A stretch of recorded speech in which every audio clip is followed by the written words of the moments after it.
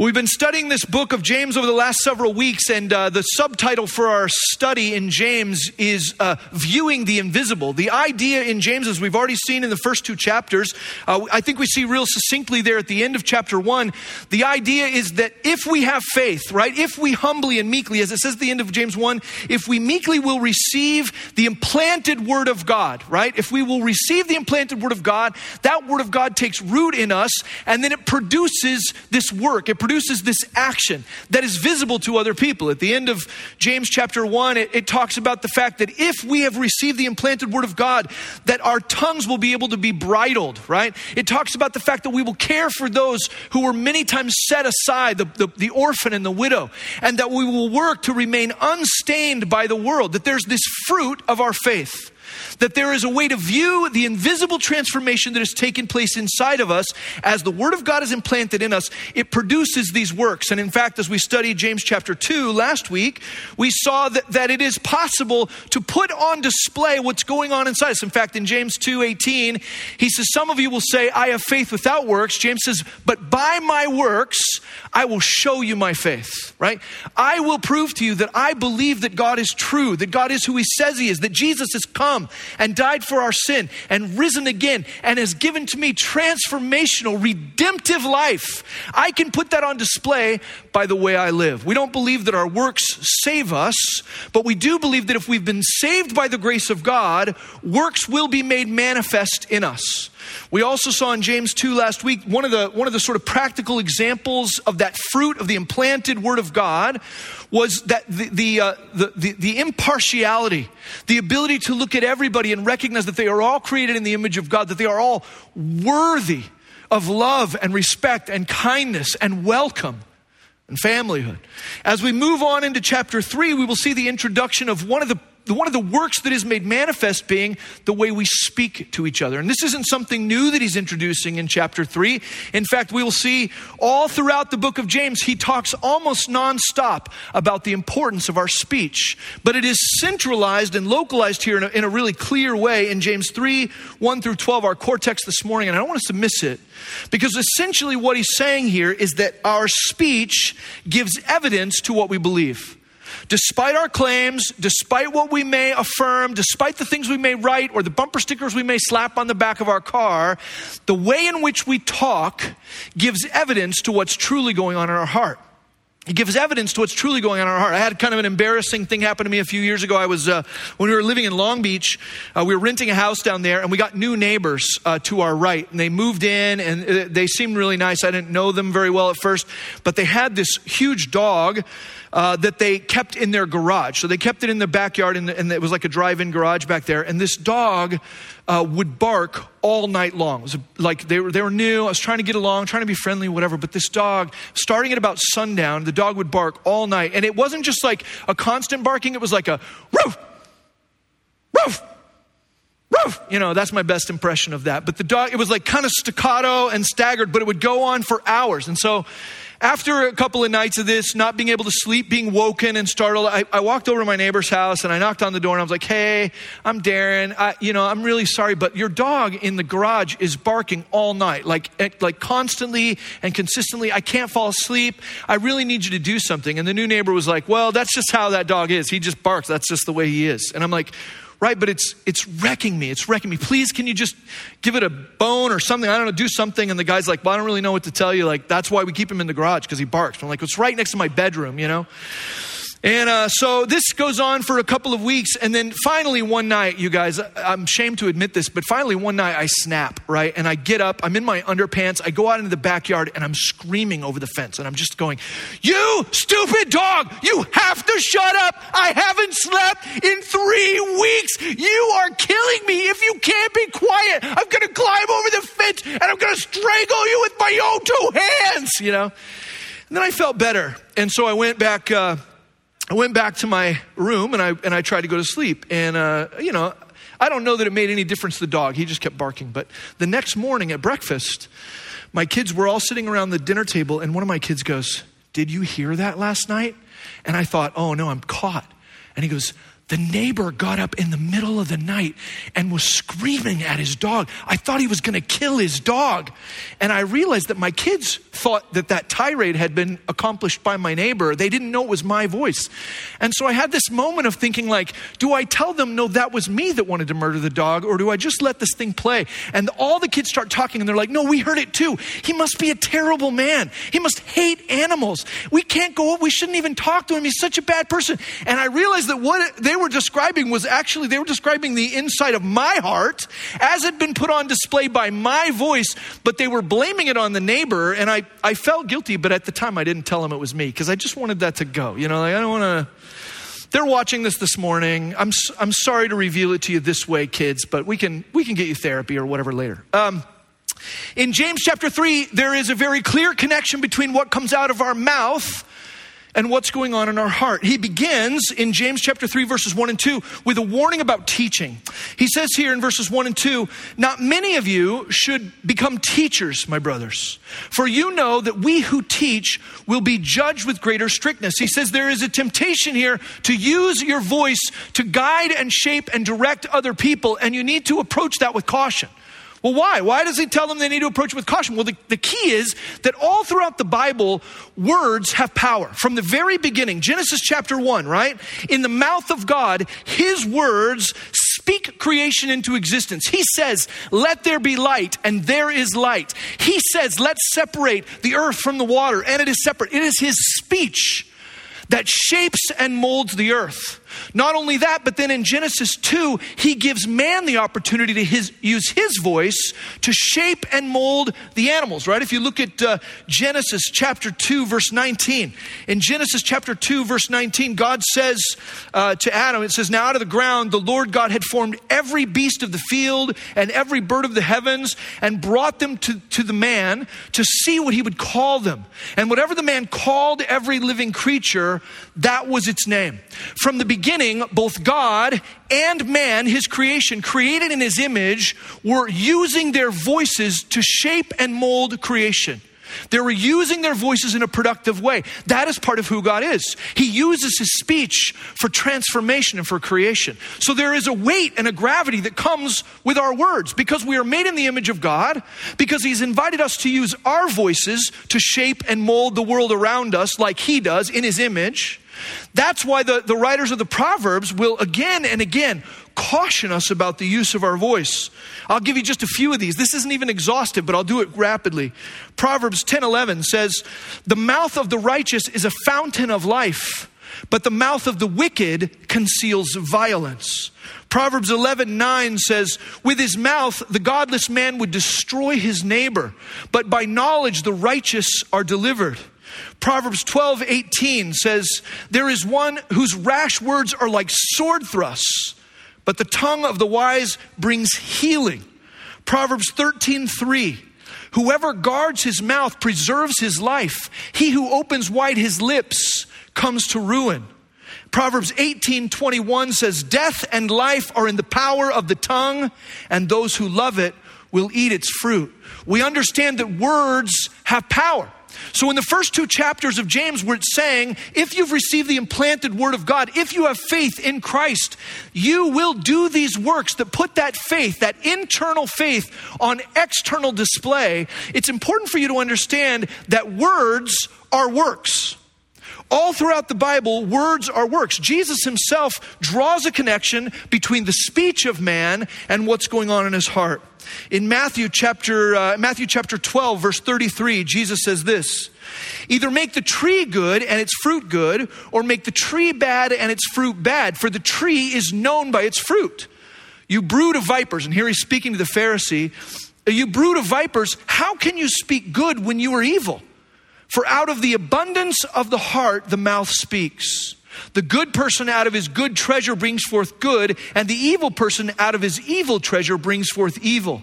I tell you, on the day of judgment, people will give account for every careless word they speak. For by your words you will be justified, and by your words you will be condemned. Jesus says it's from here that the mouth speaks. When we listen to our own voices and when we listen to the voices of other people. Their words are evidence of what's happening in their heart. Jesus makes that connection very clear. Even though we would say anatomically there's not a connection between the tongue and the heart, we would absolutely affirm that Jesus says spiritually there is a direct connection, an HDMI cable that runs from the tongue to the heart. That everything that comes out of the mouth is being produced by the treasure that's stored up there. In Matthew 15, verse 10, Jesus called all the people to him and said to them, "Hear and understand. It is not what goes into the mouth that defiles a person, but what comes out of the mouth that defiles a person." Then the disciples came and said to him, "Do you know that the Pharisees were offended when they heard this saying?" And he answered, "Every plant that my heavenly Father has not planted will be rooted up. Let them alone. They are blind guides.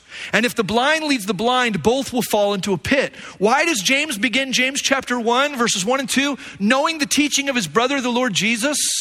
He's saying not everybody should be a teacher. Not everybody should think that they need to instruct other people. Why? Because we've seen time and time again that what some people do with their tongues is lead people blindly to a place they themselves don't know how to get. Jesus says they're blind guides, and if the blind lead the blind, both will fall into a pit. Peter said to him, verse 15 of Matthew 15, "Explain the parable to us." He said, "Are you also still without understanding?" Jesus says, "Do you not see that whatever goes into the mouth passes into the stomach and is expelled? But what comes out of the mouth proceeds from the heart, and this defiles a person. For out of the heart come evil thoughts, murder, adultery, sexual immorality, theft, false witness, and slander. These are what defile a person. But to eat with unwashed hands does not defile anyone."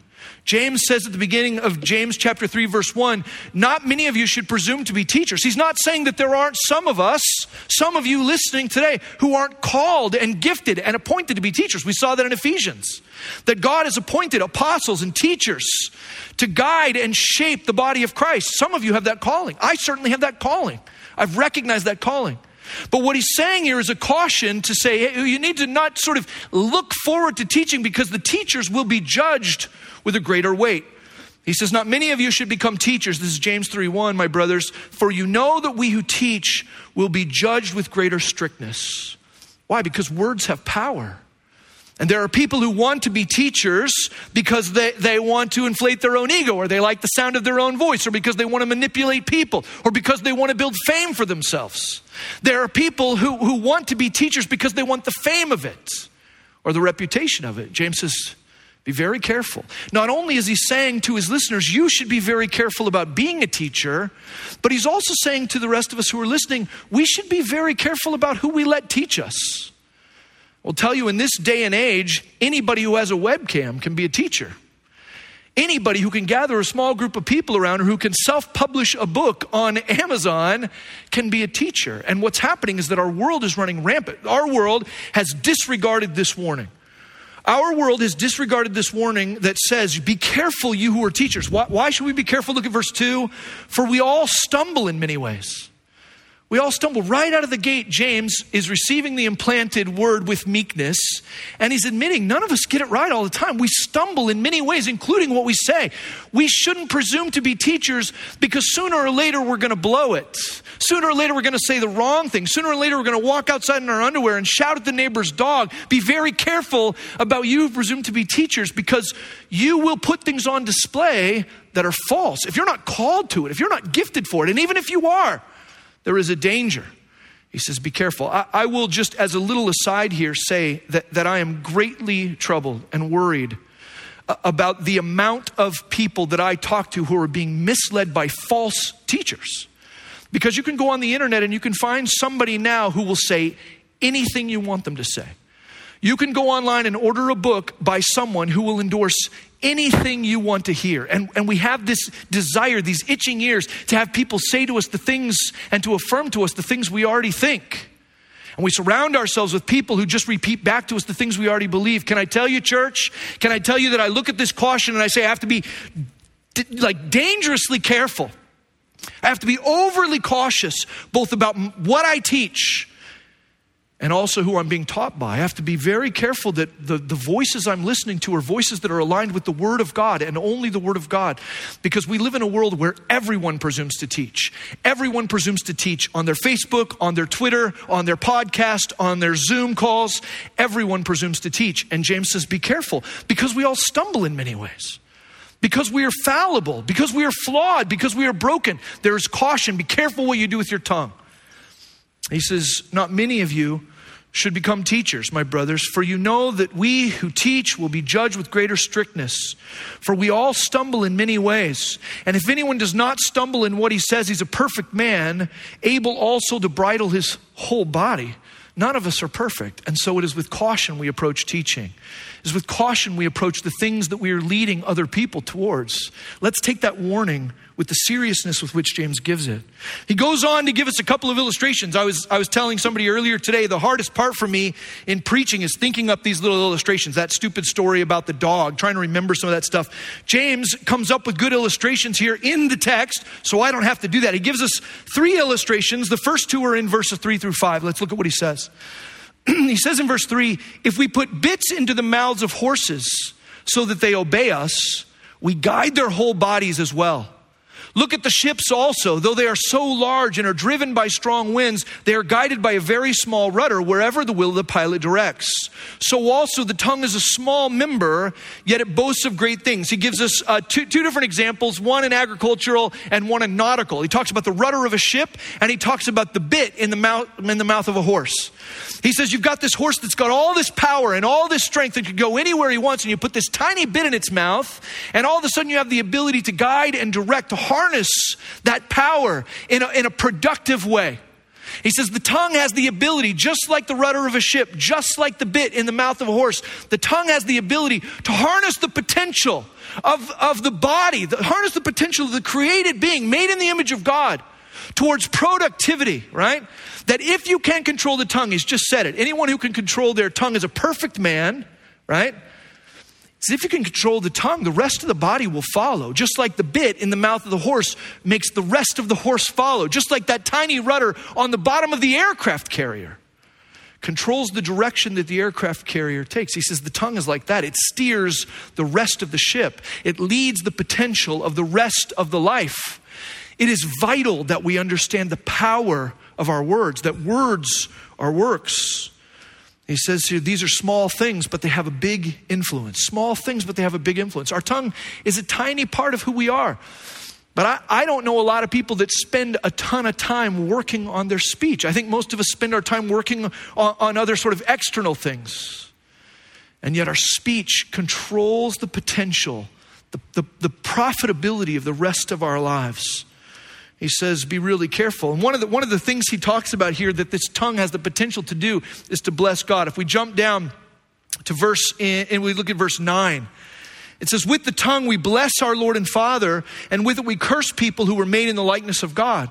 From the same mouth come blessing and cursing, my brothers. These things ought not to be so. That's verses 9 and 10. Now, obviously there's a rebuke in that. I don't want to talk about the rebuke. Let's first talk about the upside. He says here, the tongue is like the bit in the mouth of the horse, or the tongue is like the rudder on the bottom of the ship. And it has the ability, even though it's small, to control and have a big impact. And the biggest impact that he gives us in this verse, and don't skip over it, is the ability to do the very thing we were created for, to bless God. You and I have the ability with our tongues to glorify the creator of the universe, to acknowledge him for who he is and what he's done, to sing his praise, to shout his glory, to declare and reveal him in our thoughts and words and deeds and attitudes. We have the opportunity to honor God. That's a huge, don't race past it.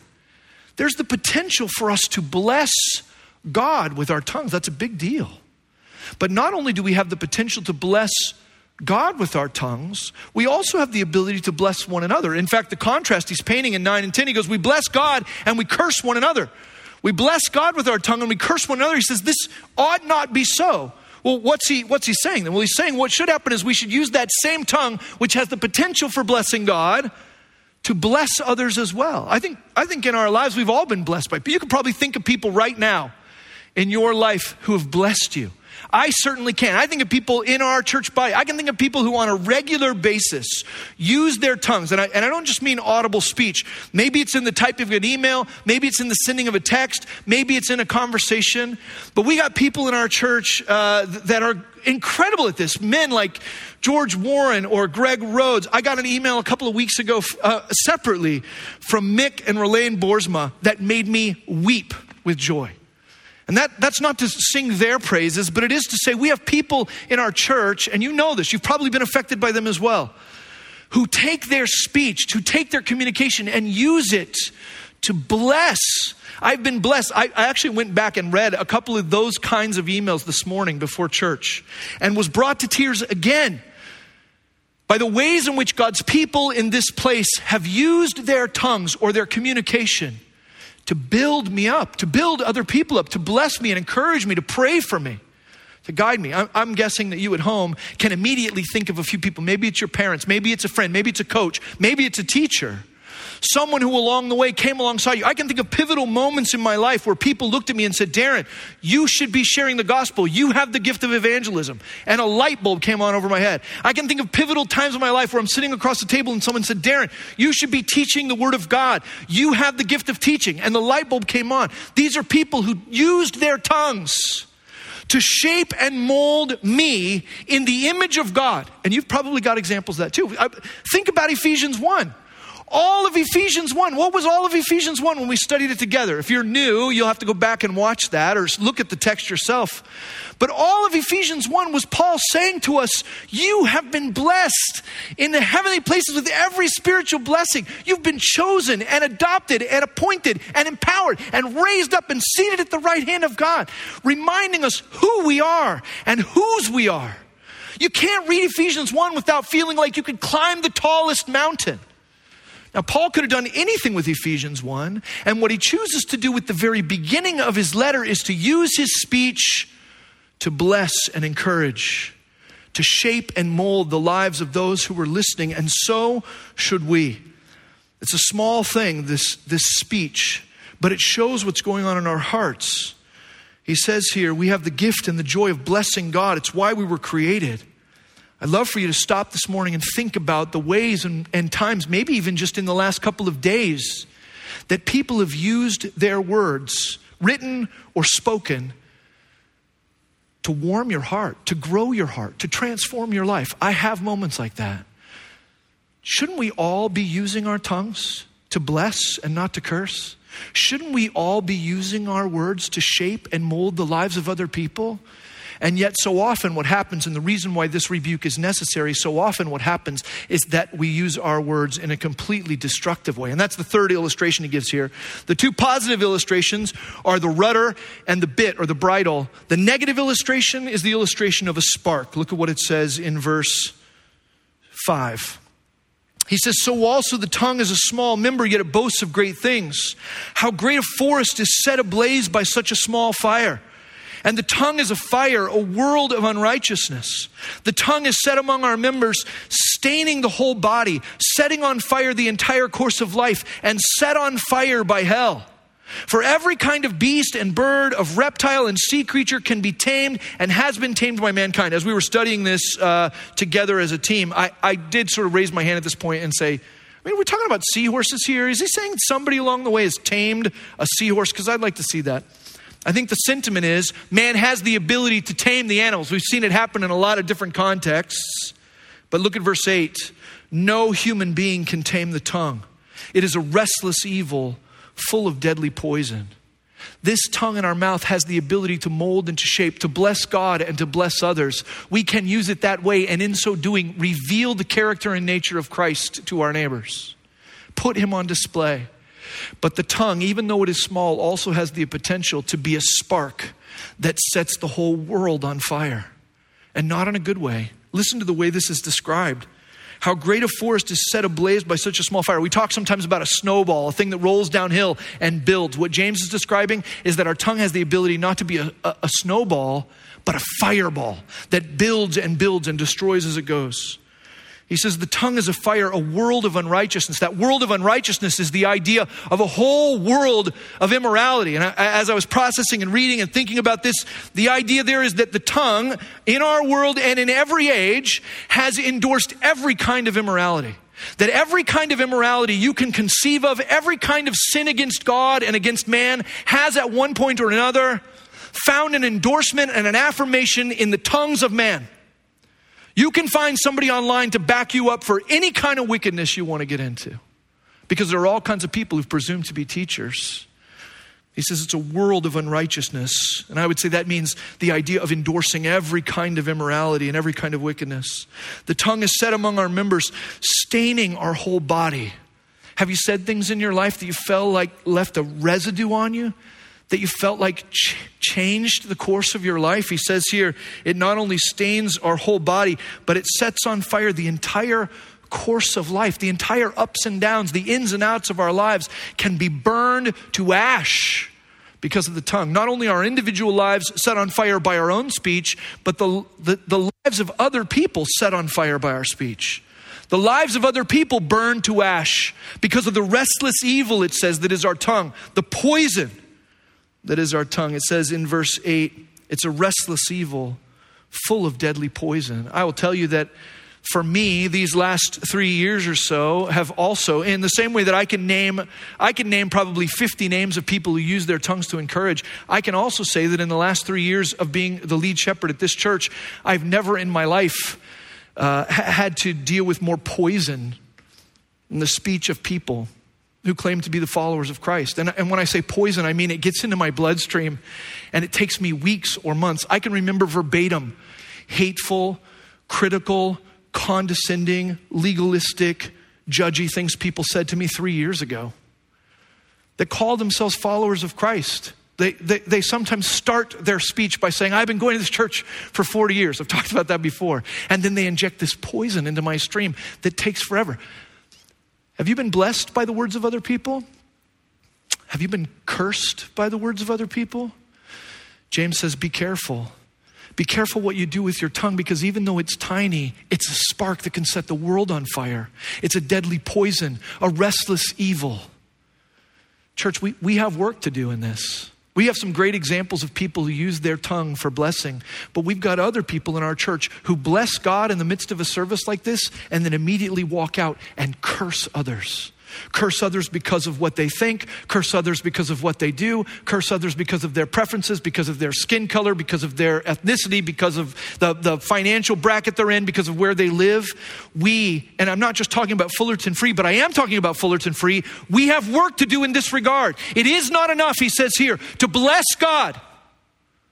It doesn't make sense at all to bless God with our tongues and curse one another. Why? Because we are made in the image of God. Look at what he says here again in 9 and 10. With our tongues we bless our Lord and Father, and with it we curse people who are made in the likeness of God. It would be like me saying, I think the Ford Automobile Company is awesome. I just love everything about the Ford Automobile Company. I love their logo. I got some of their t-shirts. I wear their hats. But I would never drive one of their crummy cars. You go, that doesn't make any sense. Why? You love the company, but you don't love the thing that is produced? That's stupid. What is the company without its product, right? He's saying here, it doesn't make any sense for us to bless God with our tongues and curse God's creation made in his image.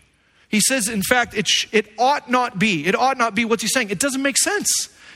It doesn't make sense for us to use this rudder, to use this bit that could control the whole life to burn other people down. How can we say that we love God if we're using our tongues to destroy?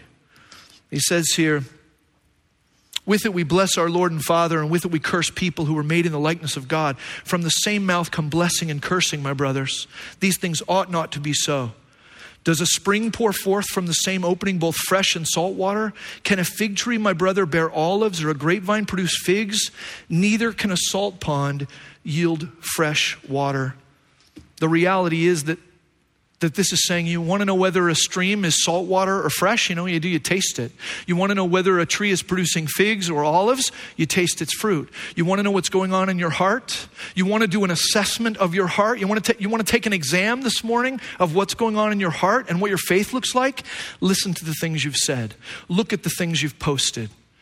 Think about the conversations you've had, or even the things you've said in your car as you drive past other people on the freeway. Listen to your own speech and recognize it as an assessment of the spiritual health of your heart. Because the same spring doesn't pump fresh water and salt water. The same tree doesn't pump figs and grapes. James here is remembering the teaching of Jesus, who says it's by the kind of tree you are that the fruit will be produced. So what do we do? If you're like me, you read the text and you think of all the misplaced words, all of the hasty emails, all of the times when you've belittled other people or you've torn them down, all the times when you've tried to put people into categories or you've tried to place them and judge them based on their positions or their ideas, and they are created in the image of God just like you are. So what do we do? Well, that's an interesting question. What do we do? If we go all the way back to the beginning of James chapter 3, it's worth noting here that he says, in verse 2, we all stumble in many ways, and if anyone does not stumble in what he says, he's a perfect man, able also to bridle his whole body. James is giving us the key here, that our speech, and here's the way John Stott sort of summarizes this. The tongue, or our speech, is the key factor in controlled living. It's not only evidence of spiritual maturity, but the means to it. Our speech, or our tongue, is not only evidence of spiritual maturity, but it's the means to spiritual maturity. What does that mean? It means that as we work to control our speech, to control our communication, as we harness the power of our tongue for blessing and not cursing, then our whole body comes under control. Well, how does that happen? It happens by first recognizing that all of us stumble in many ways. I love the humility of James at the top here. I love that right out of the gate, he goes, look, none of us get it right all the time. You have to give yourself grace, and you have to admit openly and honestly that you're going to blow it sometimes, that there are going to be moments like me where your temper flares or you just fire off a hasty thing that you wish you could get back. You have to own the fact that all of us stumble in many ways. He says in verse 8, I think, that even though all the animals have been tamed, that the tongue has not been tamed by mankind. Verse 8, no human being can tame the tongue. There's an implication in that statement in verse 8 when it says no human being can tame the tongue. What's the implication? The implication is that while no human being can do it, God certainly can. God certainly can. So how do we tame the tongue? You can't. You can do it. Can the tongue be tamed? It absolutely can. How? By receiving the implanted word of God. Go all the way back to James 1. He says, anyone who can't bridle their tongue, their religion is worthless, James 1. But he says, in meekness, humility, in a recognition that we all stumble in many ways, receive the implanted word of God, be doers of the word and not hearers only, and put that faith on display.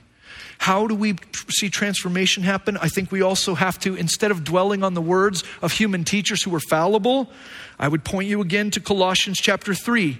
Verse 16 that says, let the word of Christ dwell in you richly. Teaching and admonishing one another in all wisdom, singing psalms and hymns and spiritual songs with thankfulness in your hearts to God. How do we transform our tongue? By letting the word of Christ dwell in us richly, not the word of other people, not the opinions of our own whims and our own desires, not our own voice. Let his word dwell in us. What happens? Well, then we begin to speak with the Jesus accent, right? We talk a lot around here about being an embassy of the future, about being a kingdom outpost in the middle of Orange County or the north of Orange County or whatever, but a kingdom outpost, an embassy of the kingdom of the Lord Jesus. And the more we let his word dwell in us richly, you know what happens? You start to get an accent. You can identify other people. You hear them talking, and you're like, are you from New Zealand, South Africa? Where are you from? I can tell by your accent, right?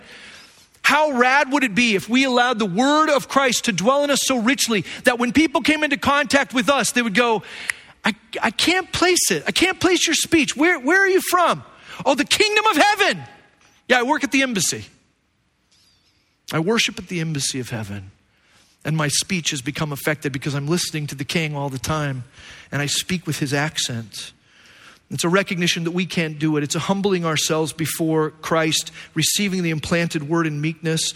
James 1:8 says what? We ask God for wisdom. And we'll talk about that more next week as well. Remembering his word of salvation, And then James 1:20 has already told us we put away wickedness. We put away evil. We put away those things. So there is an active striving for us, not to gain God's favor, not to gain salvation. That's a gift of grace. But we actively work to shape our tongues to sound like Jesus's. That we would use our voices for blessing and not for curse. As I finish this morning, I just have a couple of questions. The first one is, I wonder if there are some of you in the room, whatever that room looks like, who have the poison of other people's curses coursing through your veins. I wonder if there are some of you whose very lives have been defined by the criticisms and the insults and the sarcasm of others. I want to tell you that that's an abuse of the tongue, that you've been abused by other people. It was never the way God intended the tongue to be used. And if you've been living with poison in your veins because of the misplaced words of others, I would want you this morning to open up your hands and allow the truth of who God says you are to replace the lies that have been spoken over you by humans who stumble in many ways. If you're here this morning and your life has been defined by the deception of others, by the curses of others, I pray that God releases you from that and that he speaks his truth over you, that the Spirit of God reminds you of your sonship and your daughtership, and that you are defined by the truth of who God says you are, not by the misuse of other people's speech. The second question I would have for you this morning, or the second encouragement would be, have you considered who you might encourage, who you might bless? That little tongue in your mouth has the ability to shape and to mold, as we've seen from the beginning of human history. Whose life could you shape? Those that are in your circle. We've been talking over the last couple of months about the fact that we've all got these circles of influence. They're different for each of us. Are there people in your circle that you could bless with your tongue, that you could call in a moment, that you could meet in a distance, that you could send off a quick email or a quick text and encourage and bless and affirm who they are and whose they are? I wonder if there are not ways in which you could use your tongue to invest in your circles right now, today. Maybe the kids sitting at your feet. Maybe the parents sitting behind you. Maybe the grandparents that are only a phone call or a FaceTime away. And the last question this morning is this: what's going on in your heart? What's going on in your heart? And if you can't answer that really quickly, I would say there's a great sort of home test you can take right where you sit. You want to know what's going on in your heart? Think about what you've said. Think about who you've said it to. Think about the blaze that maybe you've set with your speech in the last many days. Would you repent of that? Would you be aware of it, the ways in which you've stumbled like we all are prone to do? And would you ask God to bring healing and restoration? Would you in meekness submit yourself to the implanted word of God and be a doer of it, so that you won't have to tell people you have faith, but by your works, and words are works, your faith will be put on display, that people will recognize you by your kingdom accent. Me too. Me too. Let's pray together. God, I pray that you would stir in us a heart to use our speech, both for your glory and the good of others. That we would recognize that there is a recipe in this text for the bridling of our whole bodies that begins with allowing you to control our tongues, you to guide and shape our tongues. Would you give us the humility to recognize the places where we've lit things on fire, where we've injected poison, where we've allowed our tongue to run in restless evil, and instead recognize the great potential to shape and mold, to bless and to give and to grow as we live lives made in your image, a God who gives life and shapes and molds and grows and blesses. Would you help us to be more like you? And we pray that in Christ's name. Amen.